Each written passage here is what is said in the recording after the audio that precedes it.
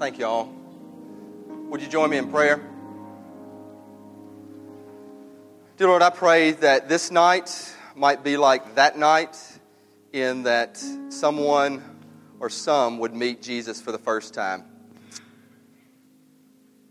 Thank you, Lord, that it is divine, more than we can fathom, imagine, and there really are no words for what happened that night, but also what could happen any night or day when the risen Lord enters into a heart and a life to bring light into dark places and to make a person not just renewed but reborn. Thank you for the supernatural power of your Holy Spirit that dwells here in us, and our prayers that it would dwell in others. In Jesus' name we pray. Amen. Thank you all. I want to ask you to take your Bibles, turn to Luke 2. We're going to go over a very familiar passage, the Christmas story. Let me say this. I really want to just talk, or try to talk plainly to you. And the best way I could kind of equate it would be, and I say this at church often, or I have this Christmas, is that as a pastor, I still love going to parties, love going out to parties, and my wife and I. But as a pastor, often I'll get cornered without getting cornered and get into some pretty deep conversations. It can be about very practical needs. You know, someone thinks their life is in the gutter, and they're like, what do I do? Usually at this point, they're 4 or 5 drinks in. That's okay. They're sharing, they're open. But other times, and sometimes it's maybe 6 or 7 in, but they'll even bring up questions about Christ, about Christianity.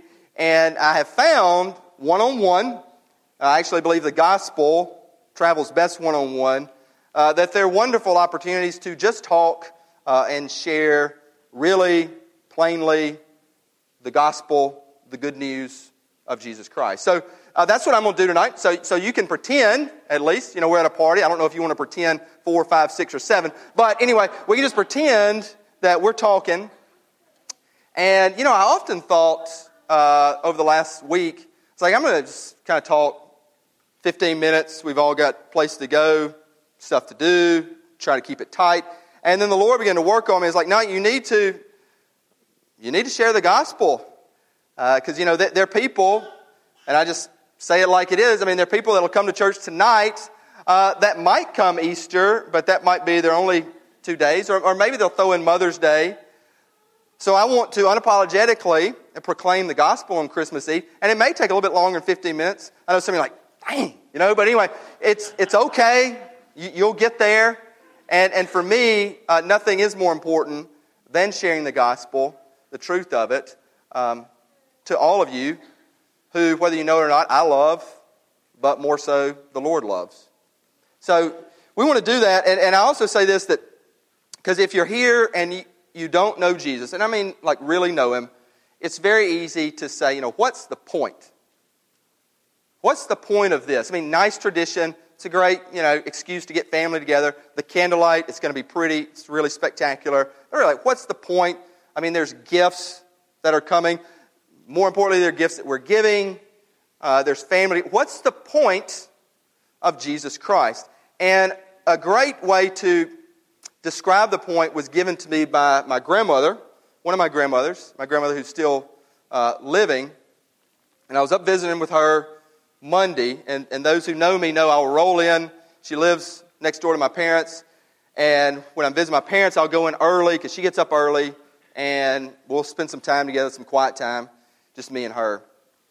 And so we're there Monday, and she all of a sudden, she's probably going to listen to this podcast, so love you, grandmother. But anyway, she didn't know I was going to share this. But, so we get into this conversation, and she says, she's 87. She's seen much of life. All of her siblings have gone on to be with the Lord. And she said, and to me this illustrates, what's the point? She said, John Hugh, I wonder what death is going to be like. What's that moment going to be like? Of course, I'm there. I was like, grandmother, I don't know. I love you. But it was nothing flippant or comical about it. She's like, I think about that. And then she told this story. It's really a beautiful story of when her brother passed, and he was in his upper 80s as well. And they were all in the hospital room, and his wife was still alive. And, she kept talking to him, and grandmother said, you could tell that he was fighting to stay alive. And he would take breaths, and he just did not want to go. And then his daughter came up to him, and grandmother was in the room. And his daughter said, Daddy, when the angels come again, go with them. And right around that moment, he went with the angels. Now, I say all that because I do think often we look at Christmas Eve, and it's a wonderful time. But there is a weight to it of heaven and here. A wonderful verse that we like to talk about a lot, Chris has used it on baptism Sundays, is Luke 15:10. And that verse, if you know it, it reveals that there are times that heaven looks down on earth. That people in heaven see earth. That verse is that when one sinner repents and believes, there's rejoicing in heaven. I love that verse for the sinner who repents and believes, but I also love it because it shows us that those whom we love that are up there see us down here. They see what's going on. And I say all this because it's a very, very big point about Christmas. The weight of our life, the weight of eternity, the weight of eternal destiny that begins and ends in Jesus Christ. And I think all of us, if we're honest, we may not think about it all the time. We certainly want to be morbid, but we think about, what will that moment be like?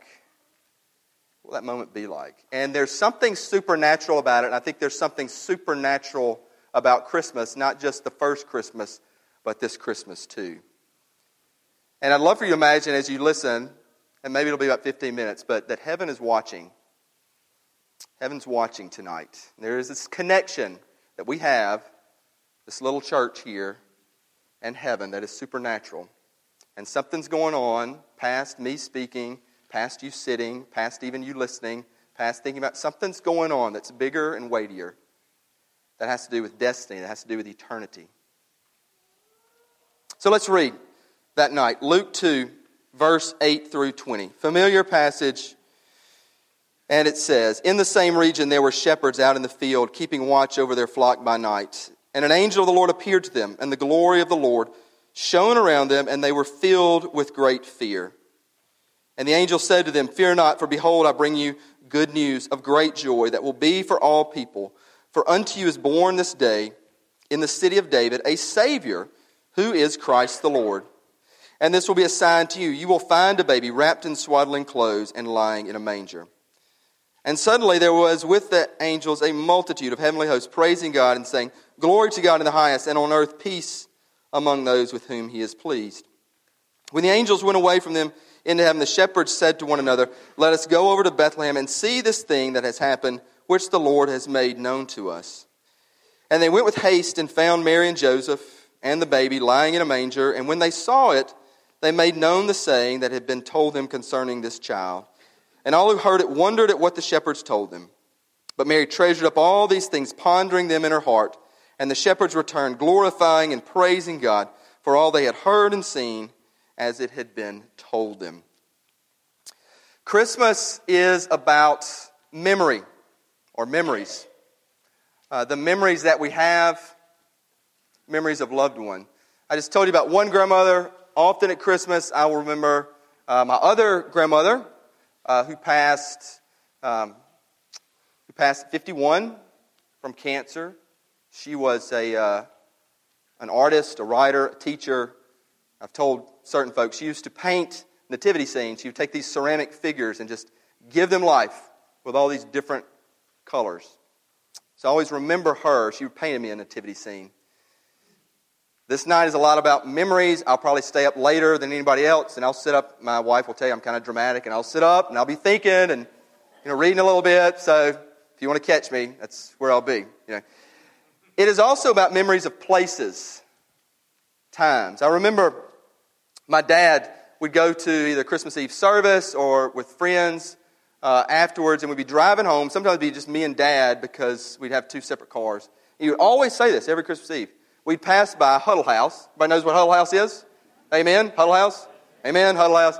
And he would say, look at this. Only night of the year it's closed. Only night of the year, lights are off. There's this stillness. I remember those times. You all will have memories that are made. Then we remember this night.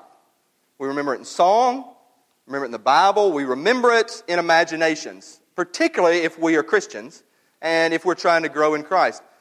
Something I would always do, revealing a lot tonight, but when I was in junior high and even into high school, I love dogs. We would always have golden retrievers and Lannings. You can amen? Amen? They have golden retrievers too. Anyway, we'd have golden retrievers and I would come out at midnight. I'd stay awake to midnight. And I would go outside with my golden retriever and I'd just look up. And it'd just take like 5 to 7 minutes and just think about like what we just read. Like skies bursting forth, multitudes of angels. And by the way, multitude in the original Greek means thousands. So it's not like just 6, 7, 10, a dozen, thousands. And I would imagine that night. Christmas is much about memory. But for us and for me and for my family and for this family, I don't want Christmas to just be about memory. I would preach to you, I'd proclaim to me and us that we make it about destiny. Because it is in fact about destiny. Eternal destiny. It is about memory. And often we fall into the place where it's only about memory. And I'm here to say, Christmas is really about destiny. And not just destiny of this life and this time and season that God's given me, but for eternity. And that God has a destiny for each and every one of us that we cannot fathom. And as I like to say, there are no accidents in Christianity. So where you were born and when you were born and the relationships that you're connected to, there are no accidents to that. And there is this destiny, this plan. And we see this right here in the passage. The shepherds. And I love how Jennifer talked about the shepherds. The shepherds were not just common folks. I mean, they were like lower class. And they were not well thought of by anybody. I mean, they were really thought of as scoundrels, swindlers. They cheat you out of your sheep or whatever it is. And that the Lord revealed Himself to them first. To them first. But here's what I mean about destiny. Their destiny changed in that moment. Because they were just shepherds. And then they became, like the angels, heralds. I love that song, Hark the Herald Angels Sing. Herald means a proclaimer. You're heralding out good news. And the shepherds, they saw the babe and they went and told people about Him. Some didn't believe, but they continued to tell people about Jesus. They heralded the good news. They heralded the gospel that God has come. And not only did they herald, they worshiped. So they returned. They worshiped. Their destiny, their lives were changed. Then you have Mary. And I love what it says about Mary here. That verse 19, But Mary treasured up all these things, pondering them in her heart. I love how Luke adds that sentence. He didn't have to. But Mary, her destiny was changed. Her life was changed. She hadn't got it all figured out. She didn't know what the future would bring. But she treasured Jesus. And she also pondered Jesus. And I think that's a key thing, especially for those of y'all who do not believe. We can treasure Christ, and we can also ponder His work and His ways and His methods and not see all the plan. We can treasure and adore Him and also learn about Him as we grow.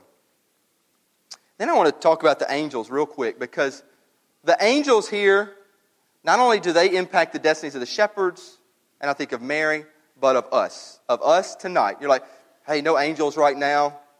Maybe there are angels in here that we don't see, but here's what I ask you, and this could be the most important question of your life. You may not realize it. Why were the angels praising so much? Think about it. Why were the angels heralding so much, praising, glorifying so much, giving glory? Why? Some might say, well, it's because, God's able to do this. God's able to become human, flesh. Well, God can do anything. It's not really anything to praise about. It's great, but that's not this reason for thousands of angels. You can say, well, now it's God with us. He will always be with us, even when we go through trials, whenever we face anything. So they're praised that God is with us. Yeah, but it's kind of like, that's still not as powerful as it could be. He's with us, and that's great, and He did it, and that's great. But celebrating, praising, glorifying, why? Why did that happen? And the reason it's the most important question, I really think, for our life, is that they're praising because He's saving us. They're rejoicing because this broken sinner now has an eternal destiny both on earth and in heaven. And many broken sinners in here have an eternal destiny both on earth and in heaven. And that is something to praise about. That God is able to do it, become flesh, that God is with us, but in so doing, He saves us. Because He died for us and He went to the cross. Talked about Hark the Herald Angels Sing. Honestly, it is my favorite Christmas carol. I think it is and I love this word, it's the richest. It has the most depth. Think about the words. Hark the herald angels sing. Glory to the newborn King. Peace on earth and mercy mild. God and sinners reconciled. The celebration, the glory, the praising, the singing, the celebrating is that now we individually, we as a people are reconciled with God. And that saves us. We get heaven when we, and I'm going to say this on Christmas Eve, deserve hell. I know I never would say this about any of y'all. Well, I might, some of you. I know I deserve hell. And I get heaven. Because God came and God saved. So, the truth of the matter is, the Christmas message is the Easter message. The Easter message is the Christmas message. It's not only about God coming, God being with us. The rejoicing is He came to save. He came to save you, brothers and sisters. And I really want us to imagine, I want us to do something here. Could we just dim the lights a little bit? Maybe that'll kind of help. We're going to slowly begin to kind of move into candlelight. We're going to take communion first. But I'm going to ask y'all, I'm going to beg y'all. I like to use that word. I'll beg you. No pride. But imagine that something bigger and greater and weightier is going on right now. Because I believe it is. The Bible is very clear in talking about supernatural things. The Bible is very clear talking about angels. Not just in Luke 2. All throughout the Bible. Angels of the Lord. The Bible is very clear in talking about demons and battles between angels and demons. And the Bible is very clear about God, Father, Son, and Spirit, Lord, that rules over it all. And so I want to ask y'all, I'd like to beg y'all to think for this moment in the next 5 to 7 minutes that something bigger, something eternal is going on with you individually and with us as a body, worshiping right now. I want to put up a verse on the screen. Hebrews 12, 1 and 2, 2 verses. I'll read it to you. Listen to this. Therefore, since we are surrounded by so great a cloud of witnesses, so the memories of loved ones that we have, let's imagine, and I believe rightly, they're here. We're surrounded by a cloud of witnesses, angels. Therefore, since we are, let us lay aside every weight and sin which clings so closely, and let us run with endurance the race that is set before us, looking to Jesus, the founder and perfecter of our faith. Baby Jesus here, in swaddling clothes, laid in a manger. Let us look to Jesus, who for the joy that was set before him endured the cross, despising the shame, and is now seated at the right hand of the throne of God. The truth is, when we gather, something much bigger is going on. And there are angels in heaven waiting to let it rip and rejoice that one sinner repents and believes. And I would invite you, all of you, to think that that could be tonight. That this Christmas could be the Christmas where Christmases before were all about memories. But in Christmas 2015, it became about eternal destinies. And even if you say, hey, I am a Christian, then maybe we all can rethink or know Christmas for what it really is, because it is about eternal destinies. It is about the future. The Christmas message is the Easter message, that God loves you. There are no accidents. God's got a plan for you. He came to save you. And you have an eternal destiny that awaits. And I can't see it, nor can you.